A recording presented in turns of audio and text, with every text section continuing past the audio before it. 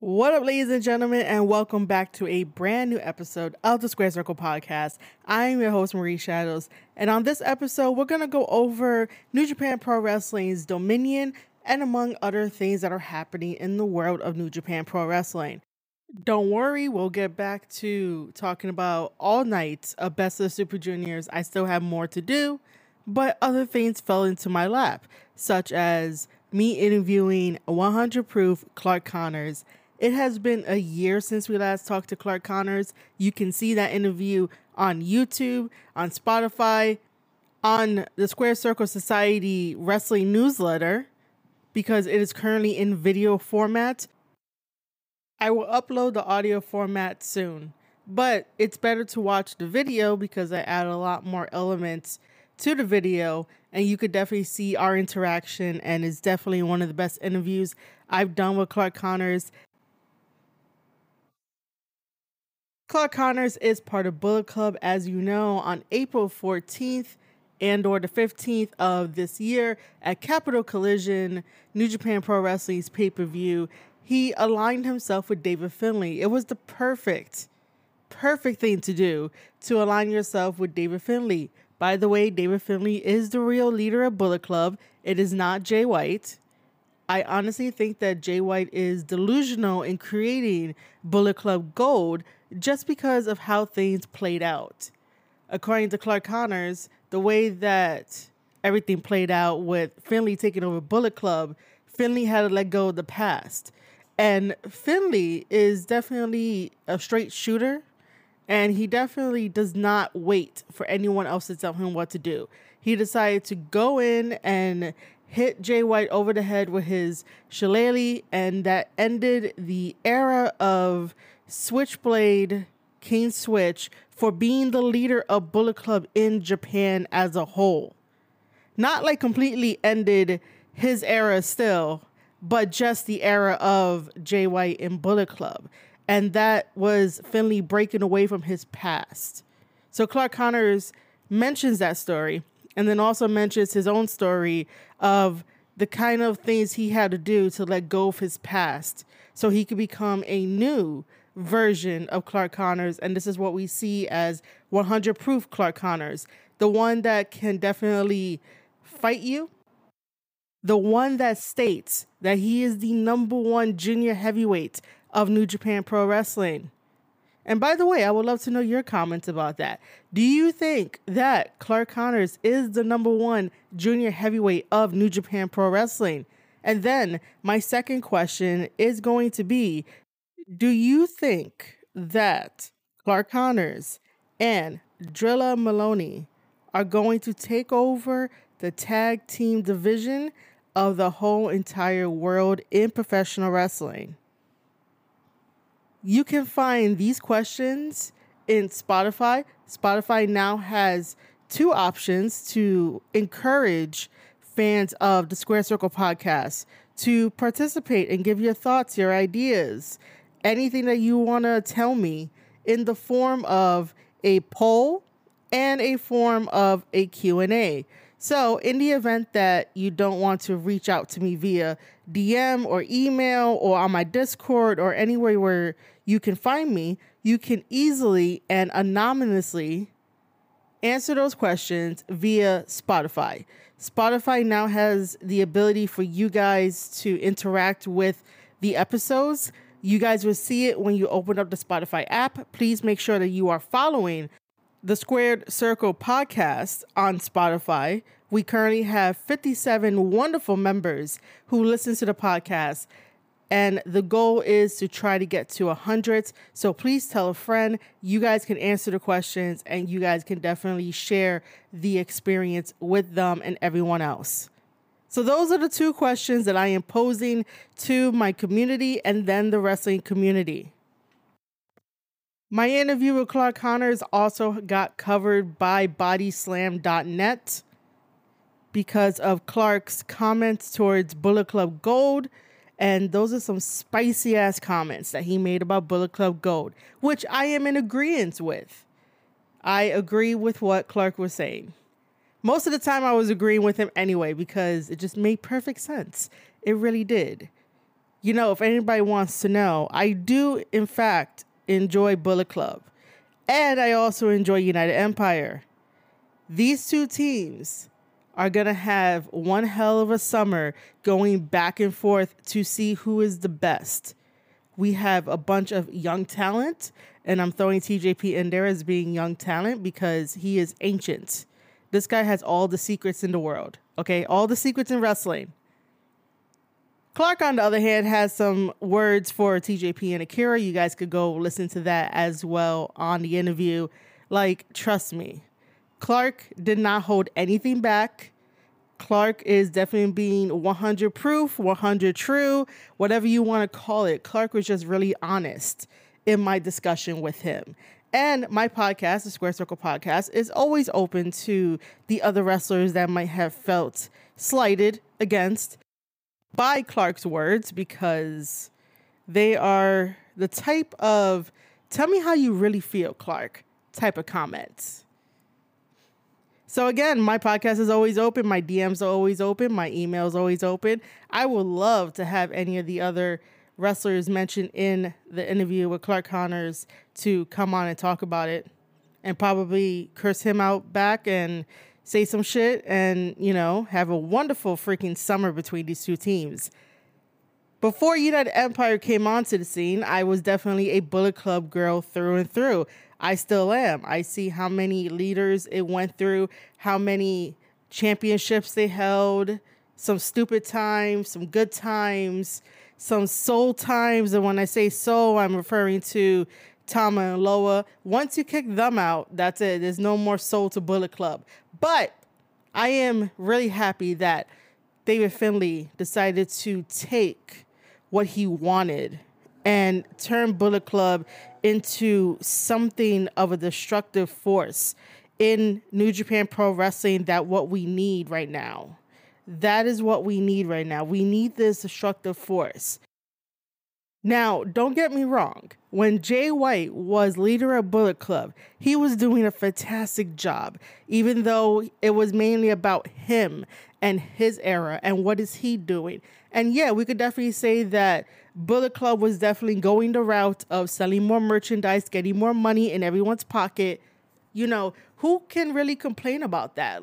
I want money in my pocket. There's many ways for you guys to support me, but I'm not always going to put it out there like that to be like, hey, come and support me 24/7, because I want to give you value at the end of the day for you to come back and support me in a financial way. That's how my thinking works.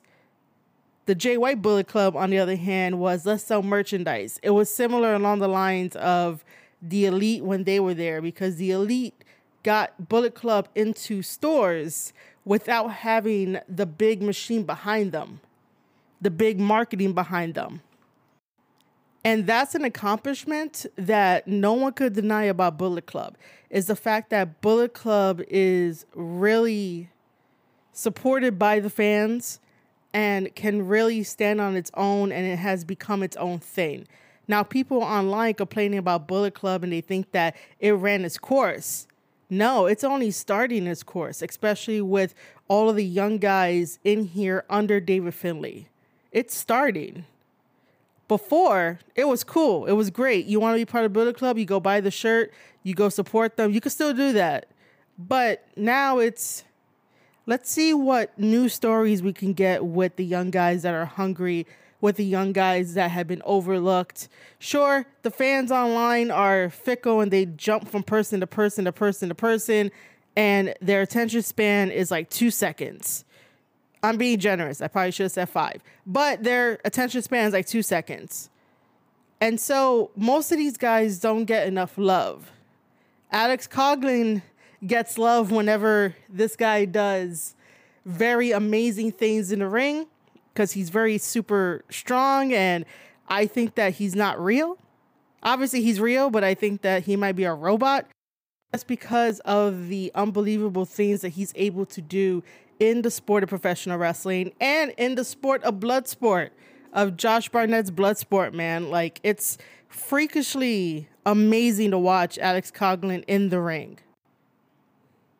Guys like Gabe Kidd, who was on the most fastest rising start, and then it came crumbling down, which I won't get into the specifics, but it was very, very, very horrible. And if Gabe ever listens to this, I am extremely happy that he is still here with us and his mental health battles did not fucking win, because I would have been pissed. But Gabriel Kidd just rolls off the tongue. I apologize, Gabe, but it just rolls off the tongue, and he's definitely one of my favorites of the LA Dojo guys, as much as I love all the LA Dojo guys. But like, Gabe is something special. And I like the fact that he was on this rise and he should have still rode the rise, but shit happens. But I'm glad that he's back. I'm glad that he's in David Finley's Bullet Club as a war dog, because he's ready to take over the world and fight everyone and anyone at any time. I already praised Clark Connors, but I'm going to praise him again. To have him in Bullet Club, not only can this guy fight the fight and definitely love to rearrange furniture, because if you have not been watching New Japan World, you guys should. Just get a subscription. It's $7 a month. I have one. It's the best subscription that I invest in, so that way I could talk to you about these guys. You know, as much as he loves to rearrange the furniture, if need be, this guy can definitely be a force to be reckoned with inside the ring. If you have not watched Clark Connors versus Murder Grandpa, please go do so and get back to me with how awesome that match is. So the amazing thing about Clark that I always put over, as a wrestler, he can adapt to any style that is given. It may not be perfect, but he will adapt. And he will find a weakness inside someone's arsenal of moves and capitalize. And I saved the best for last, which is Drilla Maloney. So before he came to the New Japan Pro Wrestling scene for Best of the Super Juniors that just concluded, I knew nothing about him. Even though apparently he was in certain matches with certain people, and I'm like, what? I know he's been around for a good while after doing research, obviously, but talking to wrestlers and seeing people online share videos and other wrestling matches that he was in, I'm like, oh shit, this guy's been doing it forever. You can obviously see he's doing it forever, not trying to take anything away from him, but he is very good at what he does. And he instantly drew me in to his charm and charisma and his colorful language, which I find adorable. I love his colorful language. He definitely wears his heart on his sleeve. He definitely tells you what's what, and he doesn't sugarcoat anything. And he's really good in the ring. If you heard all of my reviews for nights 1 through 6, me talking about Dan at the time, his chops are probably unmatched. If he ever gets into a choppy war with Murder Grandpa, I'm definitely going to go watch that one and see who can withstand whose chops. I love the fact that he's in Bullet Club, even though I accepted that he will be good in the United Empire just because he was having fun with the other guys, and I was watching all the IG stories and I was just following along as a fan. However, he captivated me. He definitely pulled the rug under all of us and just decided to join Bullet Club. And Clark Connors explains how he joined Bullet Club. And, you know, it's a coincidence that both of them met up in a bar. Very coincidence. By the hand of the Driller, he left the United Empire in shambles. Just mainly Catch-22, TJP and Akira, the current IWGP Junior Heavyweight Tag Team Champions. You know, Ospreay didn't even comment on this, but Gideon Gray commented on this, which is kind of weird. From what I've heard through the grapevine and probably on commentary, I don't exactly remember where I heard it, but he did get brought in by Ospreay apparently. When I say he, I mean Dan Driller. And in a matter of 6 weeks, Dan managed to really captivate everybody. and then destroy it. And then join the right team of Bullet Club without having a conversation first with the United Empire and be like, hey, this might not work out for me. But that's what happens when you are street raised, street born, and you have to survive for yourself and make decisions for yourself. And if you're not vibing with somebody, this is usually how it goes. It's like it was fun for a while, got annoyed, I want to do what I want to do. Drilla is very independent. He's a very independent guy. So when things just don't align with what he wants, what he can do, the authority that he has over himself, he's going to go elsewhere. Now, we can argue if this is right or wrong, but that's not the point of this. I totally understand his decision, even if it was just to get up and leave because he couldn't take what was actually happening behind the scenes. And I understand because I'm from New York City. That shit happens here all the time, and it's a survival tactic. If you know that something is not going to elevate you or push you, even though the United Empire acts as a unit, as a team, most of the time that's not something with a huge individual personality is used to. So they go on and move to another team that aligns with that individual personality. Everyone in Bullet Club under David Finlay has their own individuality. And they can take that own individuality and do one of two things. Bring Bullet Club and David Finlay gold, such as winning championship titles, or bring a body count of everyone they have defeated. Together, they are at their strongest, and that is when they can definitely bring that body count to the table. And together, they could also bring tag team gold to the table. Individually, they can definitely use Bullet Club tactics.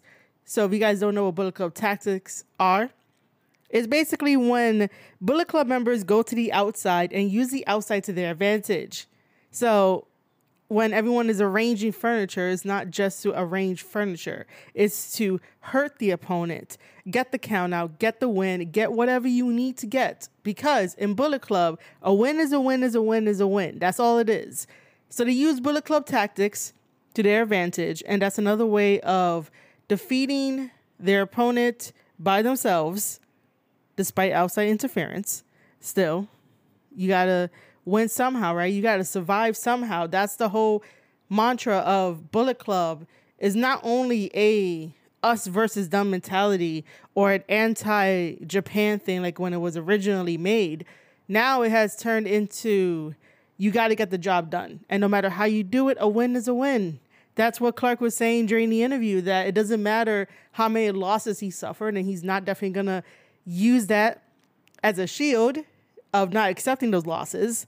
But doesn't matter how Clark does in his matches, as long as he can beat the opponent, beat him up with a chair, even if it's post-match, to him, he's the winner because he's the one that's standing tall. That's the whole thing about Bullet Club now, is that even in loss, you win because you're standing over your opponent after you beat them up after the fact. So a win is a win is a win is a win. Now, let's switch over to the United Empire for a quick second. I know I'm supposed to be going over Dominion, but all of this takes place in the realm of what's happening in New Japan, what's happening between these two teams. And United Empire is the opposite. And that's what I really love, because United Empire really gives a different feel of a team when it comes to New Japan making factions. And they make so many factions. United Empire is, like it says in its namesake, it's united. It's an empire. It brings everybody from around the world into their team, and everyone works together as a unit. When one of the wrestlers or the tag teams have a match, they have their buddies there to second them at the side. And I honestly think that United Empire took a very devastating blow this year. You know, I still feel some type of way, even though, you know, it's a late congratulations to Aussie Open that signed with AEW. Look, I totally get it, but it just felt sort of underhanded. That's just my opinion on that. It just felt underhanded, and you kind of leave United Empire wide open, especially when something could have been done in the wake of what stuff happened through the week. You know, it just could have waited a little bit longer until we got down to a cool period and you knew that they'll be okay, because United Empire relies on each other's support, their cheerleading, and them being at their side to second them. And just to give them that extra boost to be like, oh, you got it, let's go. You know, don't let this happen, blah, blah, blah. Like, they're there cheering them on in the corner. And so United Empire, even though they had a wonderful All-Together match during the All-Together pay-per-view that represented 4 different promotions for New Japan, All Japan, CMML, and like other wrestling promotions on that pay-per-view. I haven't seen the match yet, but what I'm about to say doesn't really include that particular happiness that they all had together. Pun intended. In general, it feels like United Empire has lost a step, and I'm not exactly sure what it is. Let's take Jeff Cobb, for example. And again, none of this is to get on these guys, because I really do love them. I just want them to succeed. Like, there's something off about the United Empire. The United Empire will always be a strong unit together, but individually, there has to be that killer instinct, the same way that Bullet Club has that killer instinct, in order to get those wins and get championships back to the United Empire. But again, let's take Jeff Cobb, for example. Jeff Cobb is an amazing athlete. There is no other Jeff Cobb. Jeff Cobb is a fucking tank. And you're telling me that due to Jeff Cobb's size and strength and the way that he can move around the ring, he cannot beat Zack Sabre Jr. for that New Japan Pro Wrestling World Television title? Let's face it, Zack Sabre Jr. to me is overrated. I respect the hell out of any technical wrestler, because you guys know me. I love technical wrestling. If you're able to mix high flying and acrobatics with the technical stuff, I'll love you even more, because you understand psychology. Zack, just being a technical wrestler, shouldn't be getting the upper hand on Jeff Cobb. Now, one could argue that because of Jeff Cobb's size and momentum, depending on what is happening in the ring, sure, Zack could get a surprise roll-up. Zack could do a surprise thing, because you're using judo at that point to make Jeff Cobb's body weight work for you to get the upper hand, and he's not really going to see it coming. Sometimes he does see it coming, and most of the time it's like, Zack, how the fuck are you, like, switching out of that? Like, that makes no sense. With the power and strength of Jeff Cobb, I am to believe that this guy can really hurt people. Like, I am under the illusion, the awesomeness that is Jeff Cobb, and then when you put him in there with Zack Sabre Jr., who's a technical guy, he's going to get beat the fuck up. It's like, if you put Zack in the octagon, he will survive, maybe.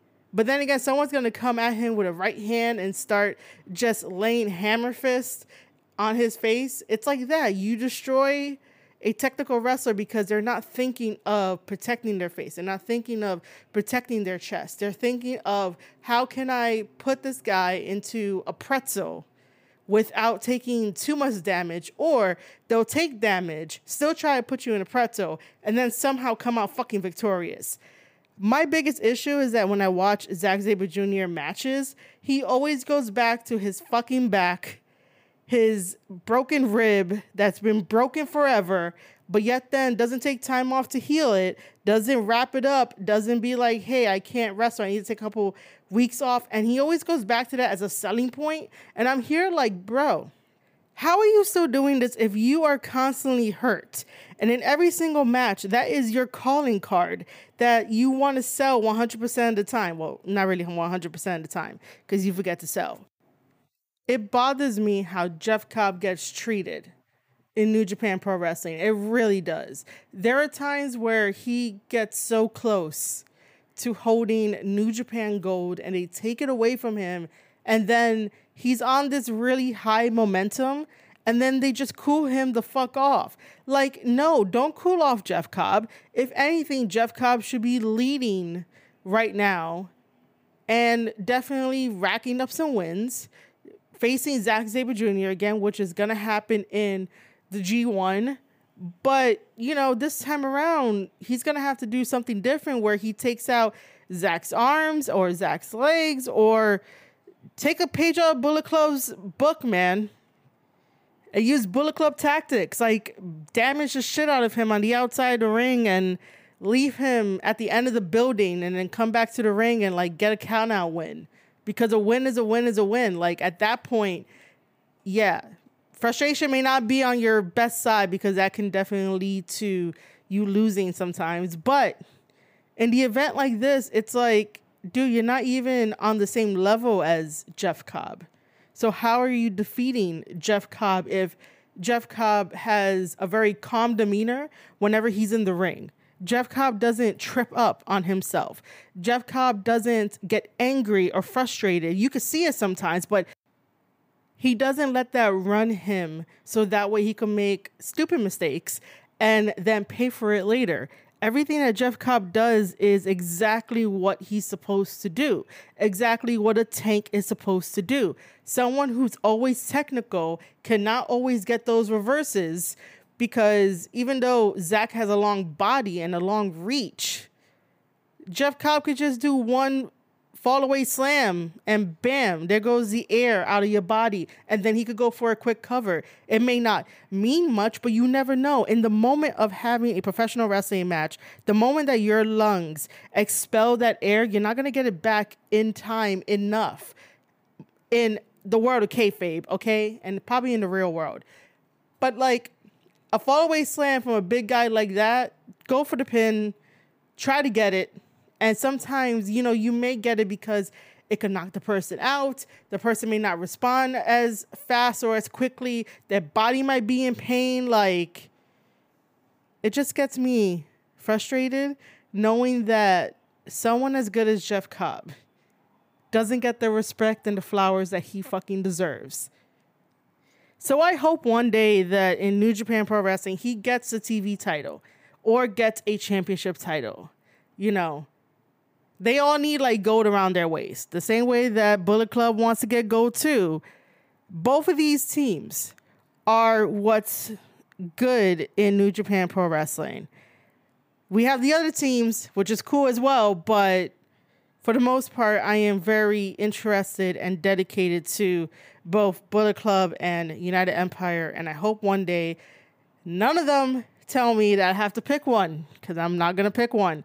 I'm going to give you guys my opinion on both sides, and maybe they're fuck-ups, maybe not their fuck-ups, but this is right down the middle. This is how I see it. This is how I call it.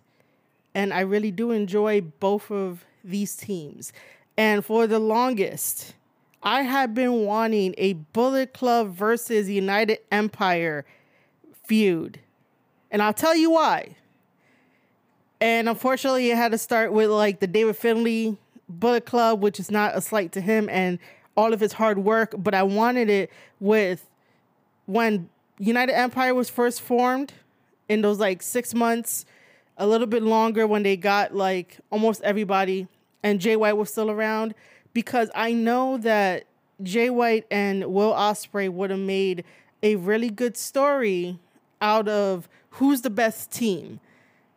And I was really wanting a feud with them leading the charge. Now we get United Empire versus Bullet Club, but David Finlay's Bullet Club, and I'm still excited for it, and I'm really happy about it. It may not be exactly what I wanted, but that's okay. It's still a form of Bullet Club. We got United Empire. We got some really deep stories. We got some really deep characters, and everyone has this layer to them. Akira Francesco is going to get more layers as a character going further into his career, because he is the youngest out of everybody in this story. So it makes sense. You have the Driller, who has a lot of fucking charisma and a lot of deep stories and probably like a lot of mystery behind him and everything like that. And I just love talking about it and just talking about like his decisions and what he brings to Bullet Club. Clark, like I said, I give him praise all the time.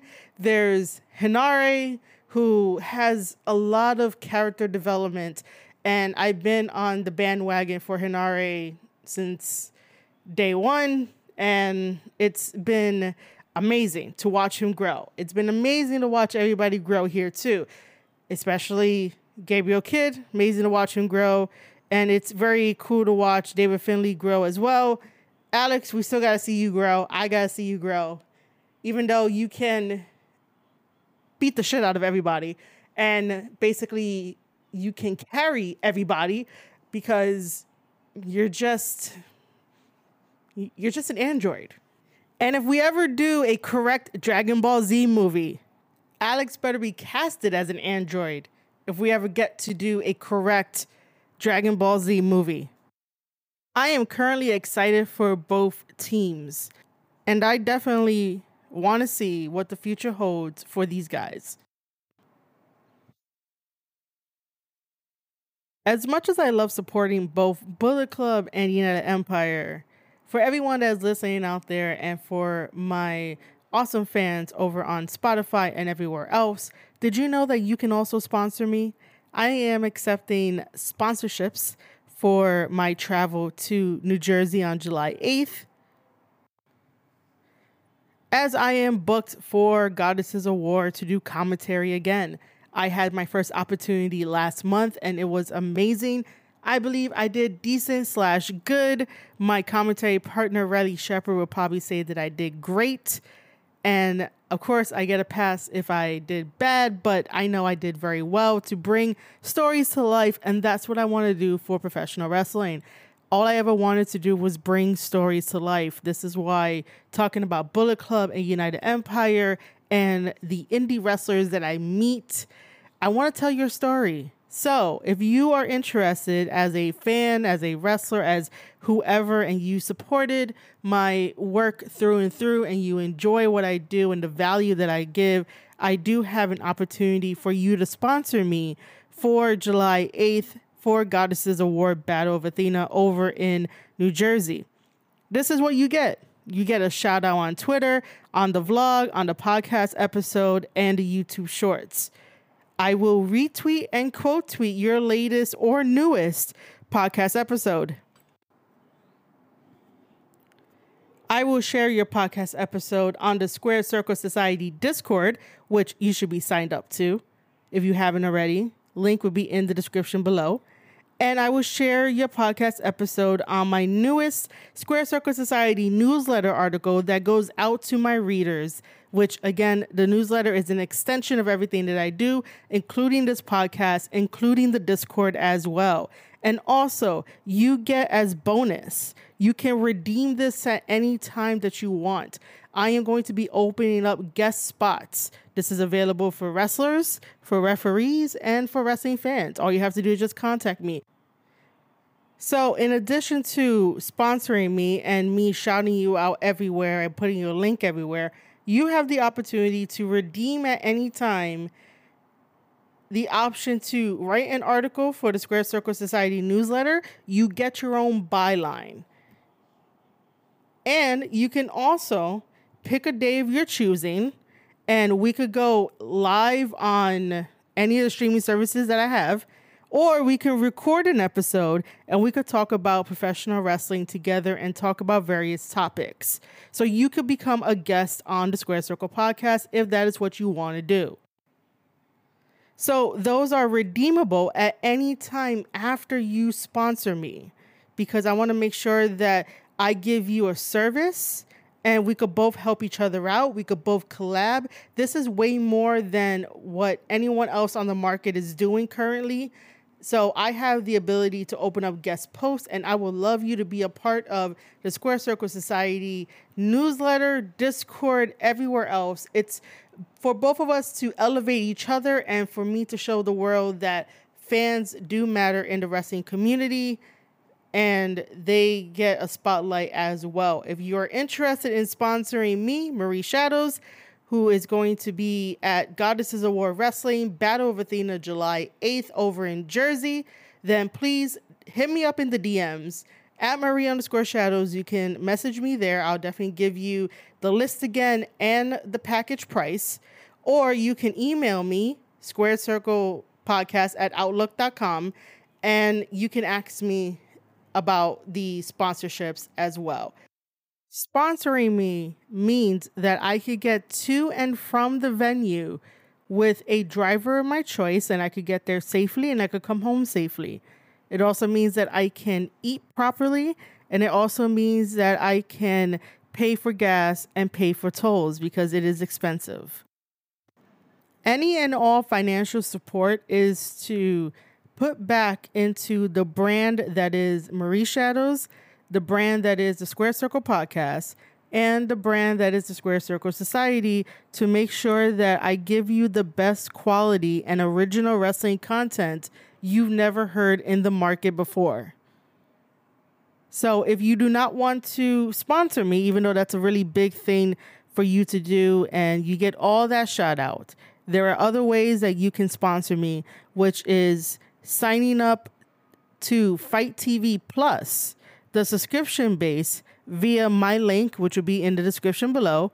You guys can also download the app Upside if you like to take road trips, if you like to do deliveries and you're using your car 24/7. I know those gas prices add up. And with my referral link for Upside, you can save 25 cents a gallon of gas every time that you go out to the gas station. And you get to have cash back. Who doesn't want to save a little bit? If that's not something you're into or you're not using your car 24/7, you can always get a subscription to Canva. All of the podcast cover episodes that you see, all of the graphics that I create, especially the graphic I created for my interview with Clark Connors, all of that was used on Canva. Canva is the most easiest way to design graphics where you have no experience. It's okay. Everyone starts with no experience and it's just drag and drop. It's the most easiest thing to use. And with my link down below, you can try a 30-day free trial, money back guarantee, but I bet you that you won't want to get that money back. It is a great investment for anybody out there. If you are a podcaster, if you're a writer, if you're a digital artist, you can use Canva for anything that you desire. So the link will be down below. And last but not least, I do have Amazon. I am an Amazon author. I have a wrestling planner. It is the middle of the year, but you could always get this wrestling planner no matter what, any time of the day. And please get it soon, because when June 20th comes around, I do have to up the price because Amazon is charging more for their product services. So head over to amazon.com/author/Marie Shadows. The wrestling planner is there. It comes with a complete set of a 12-month calendar, 2 note sections, a section for 7-star ratings. You could definitely be better than Uncle Dave and actually watch matches and color in the stars for how many ratings you think a particular match that you love deserves. And at the end of it, we have the year-end awards where you get to create your own award system or reward system, and you get to put in the top 10 wrestlers, tag team wrestlers, referees, anything you want to show them love and appreciation with these awards. So again, amazon.com/author/Marie Shadows. Fans of mine have already bought their own copy, so don't you delay. Buy your own copy today. All right, let me quickly go over New Japan Pro Wrestling's Dominion. Dominion was held in Osaka-jo Hall. This is every single year. Dominion is one of their biggest pay-per-views. And basically, Dominion is go big or go home. And every single match on this card delivered. I really had just a problem with just one match, just because it had Jon Moxley and the Blackpool Combat Club in it. Look, man, John needs to learn how to sell. And if you're in the ring with Ishii, you gotta sell to Ishii, man. You can't no-sell Ishii half the time, even though most of the wrestlers no-sell Ishii, but they get to a point where it makes sense that the adrenaline is pumping, but that one good shot that Ishii gives you, you are down and you are selling it. However, I know I'm jumping ahead and I'm supposed to start from the beginning, but my main problem with Jon Moxley, that everyone overhypes this guy, and he hasn't really been good at all. Nothing has been good in his AEW career, and that's just his mindset of the way he thinks about wrestling, that wrestling could be anything, anything can happen. Like, no, dude, that's why there's a foundation of wrestling when it first started and it became professional wrestling. Professional wrestling is the purest form of theater because you get everything in it, but it still has to have a core foundation of what makes it professional wrestling, what makes it wrestling, and what makes it sports entertainment. You can't just be like, yeah, let's just throw the rule book out the window. Because if that was the case, everything that we consider entertainment and sports will have the same thing. Well, you know, UFC is real, so like that doesn't count. But you get the idea, right? That like if we threw the book of rules, even imaginary rules, that like if we throw it out the window, then the things that we love to escape in will just die and crumble. So my main issue with that 6-man match that is on Dominion, it's just the fact that Ishii comes in, hits Moxley in the back of the head with his forearm or like elbow, and Moxley doesn't fucking sell it. Like, sir, it's Ishii. You can't see behind you, so you have to like really sell it. Now, if he was coming directly in front of you and you're able to see it, then okay, fine. I won't make a big deal about it. But if he's hitting you from the back of the head and you don't know, you don't hear him because you have your opponent in a submission and you're not selling to Ishii, man, you took me out of the fucking match. Like, come on. Come on, dude. Anyway, let's start from the beginning. I really can't, like, comment on Jon Moxley matches. I can't. There's a lot of things that I'm like, bro, you just got to get better at stuff and you got to stop bleeding. At least this time in this 6-man match, he bled legitimately with a headbutt. It makes sense rather than fucking bleeding. Like, bro, stop fucking bleeding. You don't need to bleed every time, and it's not going to mean anything when you're supposed to bleed in a very big, meaningful story. Anyway, let's go to the first match. We have the United States Championship #1 contender tournament match that has been going on, and this is to set up at Forbidden Door who's going to face Kenny Omega for that U.S. Championship title. I need New Japan Pro Wrestling to stop putting their titles on American wrestlers that are not going to fucking defend it when they're over here in America. That includes Kenny Omega. Like, Kenny at this point should take a vacation because I don't know what else he has left to prove. I really don't know. He should be putting that title on the line on Dynamite to prove that he is one of the best United States Championship holders of that belt. But New Japan needs to stop doing this because people forget about championships that New Japan Pro Wrestling has and they don't really do anything with it. You want to elevate a division, you give it to somebody who can make that division into their own likeness, into their own ideas, into their own vision. That is what, you know, Zack Sabre Jr. is doing with the 15-minute time limits for the New Japan TV title. That's what David Finlay is doing with his never openweight championship title. Tama never got it off the ground, which is very unfortunate, and he should have had it get it off the ground, but I understand why they gave it to Finlay. I understand that, but it's still a very poor decision in the early goings of it. But you don't put it on somebody who's going to be in the United States and you don't communicate like, hey, you need to defend the title. You can go to other promotions. Just go and defend the title. Anyway, we have Lance Archer versus Ospreay. This was a very hard-hitting match with Lance Archer getting most of the advantage in this match, but then Ospreay comes back with his comeback and everything that Ospreay does in Ospreay matches. Ospreay did win the match. However, I am concerned of Will Ospreay's shoulder. I'm just concerned. I don't want this guy to go into early retirement or have to really take an extended long break just to heal up his shoulder, because you never know when his shoulder is going to give out because of what he said during his interview with Chris Van Vliet on what the doctors told him about his shoulder. So I'm just concerned about his shoulder. Anyway, at Forbidden Door, we'll see Kenny Omega versus Will Ospreay, Part 2. Ospreay should have never lost the fucking title in the first place. We got an 8-man tag of Just 5 Guys versus LIJ. It's an 8-man tag. LIJ wins this match. Now we get to the most exciting match of the night.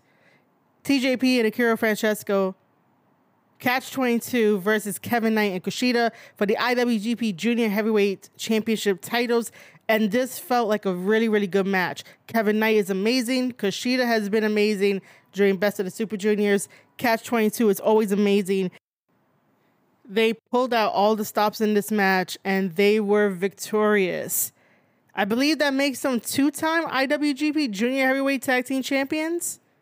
And so they were celebrating in the ring. Dan Maloney was celebrating with them. And then the crafty 100 proof Clark Connors comes out, walks down that aisle, and everyone is like, not really up in arms. The only person that was up in arms was Dan, because Dan is Dan, or the Driller is the Driller, because this dude wears his heart on his sleeve. This dude would make sure that you have a voice. And if you don't have a voice, he's yelling at somebody or like kicking the shit out of somebody. And that's somebody that you need at your side just in case if you can't articulate what you want to do. So to me, that's a friend that I would love to fucking have.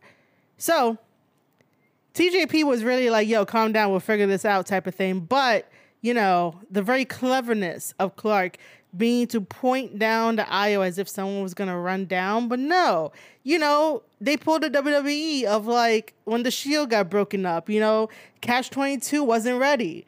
And Dan Maloney decided to betray them, attack them, join Bullet Club, and now he fits rightfully so in Bullet Club, even though he captivated us all with his charm, colorful language, and his wrestling ability. But he's way more better as a war dog than a United Empire guy. Then we have Jeff Cobb versus Zack Sabre Jr. You guys already know how I feel about this. Zack Sabre Jr. is still our New Japan Pro Wrestling World TV Champion. Then we had Goto and Yoshihashi versus Evil and Yujiro versus Aaron Henare and the Great Khan. This is for the double tag team championship titles of the New Japan Heavyweight title and the New Japan Strong titles. If you guys don't know, Aussie Open had to relinquish the titles because Mark Davis ended up somehow injuring his knee, had to get surgery for it, and then we got the news that Aussie Open signed with AEW. So Aussie Open is no longer those tag team champions. This match was fantastic. There was a lot of shenanigans. It felt right. It didn't feel like it was over the top. It could have felt like it was over the top, but it was really good amount of shenanigans. The crowd was into it, and I love looking at the crowd and seeing what happens. However, the match definitely continues, even though Aaron Henare and the Great Khan really did some powerful ass moves to Goto and Yoshihashi. If it was up to me, Aaron Henare and the Great Khan should have been champion, but Evil and Yujiro stopped all that shit. And even as the match continues, Yoshihashi and Goto managed to get the victory. And then as they are celebrating, we are met with another Bullet Club surprise. 2 more new members, which is Gabriel Kidd and Alex Coughlin, decided to come down, beat the shit out of Goto and Yoshihashi, and hold up those double tag team championships, and basically sort of challenging the two for those championship titles. On the next episode, I will be discussing the G1 Climax 33, because I am not happy with the brackets, but I would have to respect it. Then we had the Never Openweight Championship title of David Finlay defending his championship title against ELP. ELP has become a good guy, but I really don't care. David Finlay ends up putting El Phantasmo through a table and then picking up the victory. And the Bullet Club War Dogs are celebrating with David Finlay inside the ring. David Finlay is still our never openweight champion. After that, we get Master Wato versus Hiromu for the IWGP Junior Heavyweight Championship title. Master Wato has improved leaps and bounds, even though there are a couple of times where he takes 2 steps back and maybe 3 steps forward. And Master Wato has definitely come a long way. This was a very good match between the two. Hiromu has endurance. That is what I've been saying forever. Hiromu just has this endurance about him that nobody can match. Some people might end up getting the victory because of that endurance. Takes a lot of effort to maintain, but Master Wato needs more time to develop and understand how to really use Hiromu's endurance against him. Hiromu retains the IWGP Junior Heavyweight Championship title. After that, like I was saying, we had that 6-man match that included Okada, Ishii, Tanahashi versus Moxley, Claudio Castagnoli, and Shota Umino. Man, I need Shota to become his own man rather than riding the coattails of Jon Moxley. There is nothing that you should be emulating from Jon Moxley. Nothing at all. I just wish that Shota, with all of his talent, can become something of his own rather than trying to be the next Jon Moxley. Sure, the fans love it. The fans love a babyface. People love Tanahashi, and even if Tanahashi tells you who inspired him, Tanahashi still became a household name, and we know him as Tanahashi, and that's who Tanahashi is. When we talk about Shota Umino, it's going to be like, oh, the Jon Moxley kid that does Jon Moxley things. Like, sir, get your own fucking identity. You have all the talent in the world. You are actually good as a wrestler. Get your own identity. By the way, going after Okada does not mean you get your own identity. Okada is going to fuck up these kids that step up to him and disrespect them, and I'm here for it because you don't step up to Okada that way. You really don't. And for everyone out there in the internet world that's like, oh, who's Okada? Who's this? Who's that? Okada's a badass motherfucker, and you guys wish you were that badass motherfucker that can definitely run circles around everybody. Okada is Okada, man. He's the rainmaker. He's the one that helped put New Japan Pro Wrestling on the map with everyone else. So give Okada the respect that he deserves. And I understand that whenever we talk about Okada, it's always Okada versus Kenny. Like their 3 series of matches. Like that's the only thing that we talk about, which is kind of sad. You know, it really is sad. But there's more to Okada than Okada versus Kenny Omega. Okada versus Kenny Omega made both of them and also made New Japan, and that's what people are stuck on. People don't want to go back into the archives of New Japan World and look at older Okada matches and other Okada matches where he has an amazing story that goes on, an amazing match that is with other wrestlers that are not Kenny Omega. And it's kind of sad that we always regurgitate, oh, you should watch Okada versus Kenny Omega, Okada versus Kenny Omega. Tell me something else. Tell fans something else so that way they don't have to come out and be a troll and be a jackass and be like, oh, no one knows Okada. No one knows that. You know, that's old. Why we're bringing up old stuff? Well, if you don't want to bring up old stuff, then do the fucking research and tell us some new Okada matches. But yeah, all these young kids are going to learn that Okada ain't no one to fuck with. Also, in my Discord, if you're not already signed up to my Discord, I really did say, because I reviewed New Japan Pro Wrestling's Dominion in my Discord with everybody, I really did say that Jon Moxley is overexposed. Like, he needs to take a really good break so that way he doesn't have to be overexposed anymore. Now we get to the main event of New Japan Pro Wrestling's Dominion, which is Yota Tsuji versus Sonata for the IWGP World Heavyweight Championship title. This was a fantastic main event.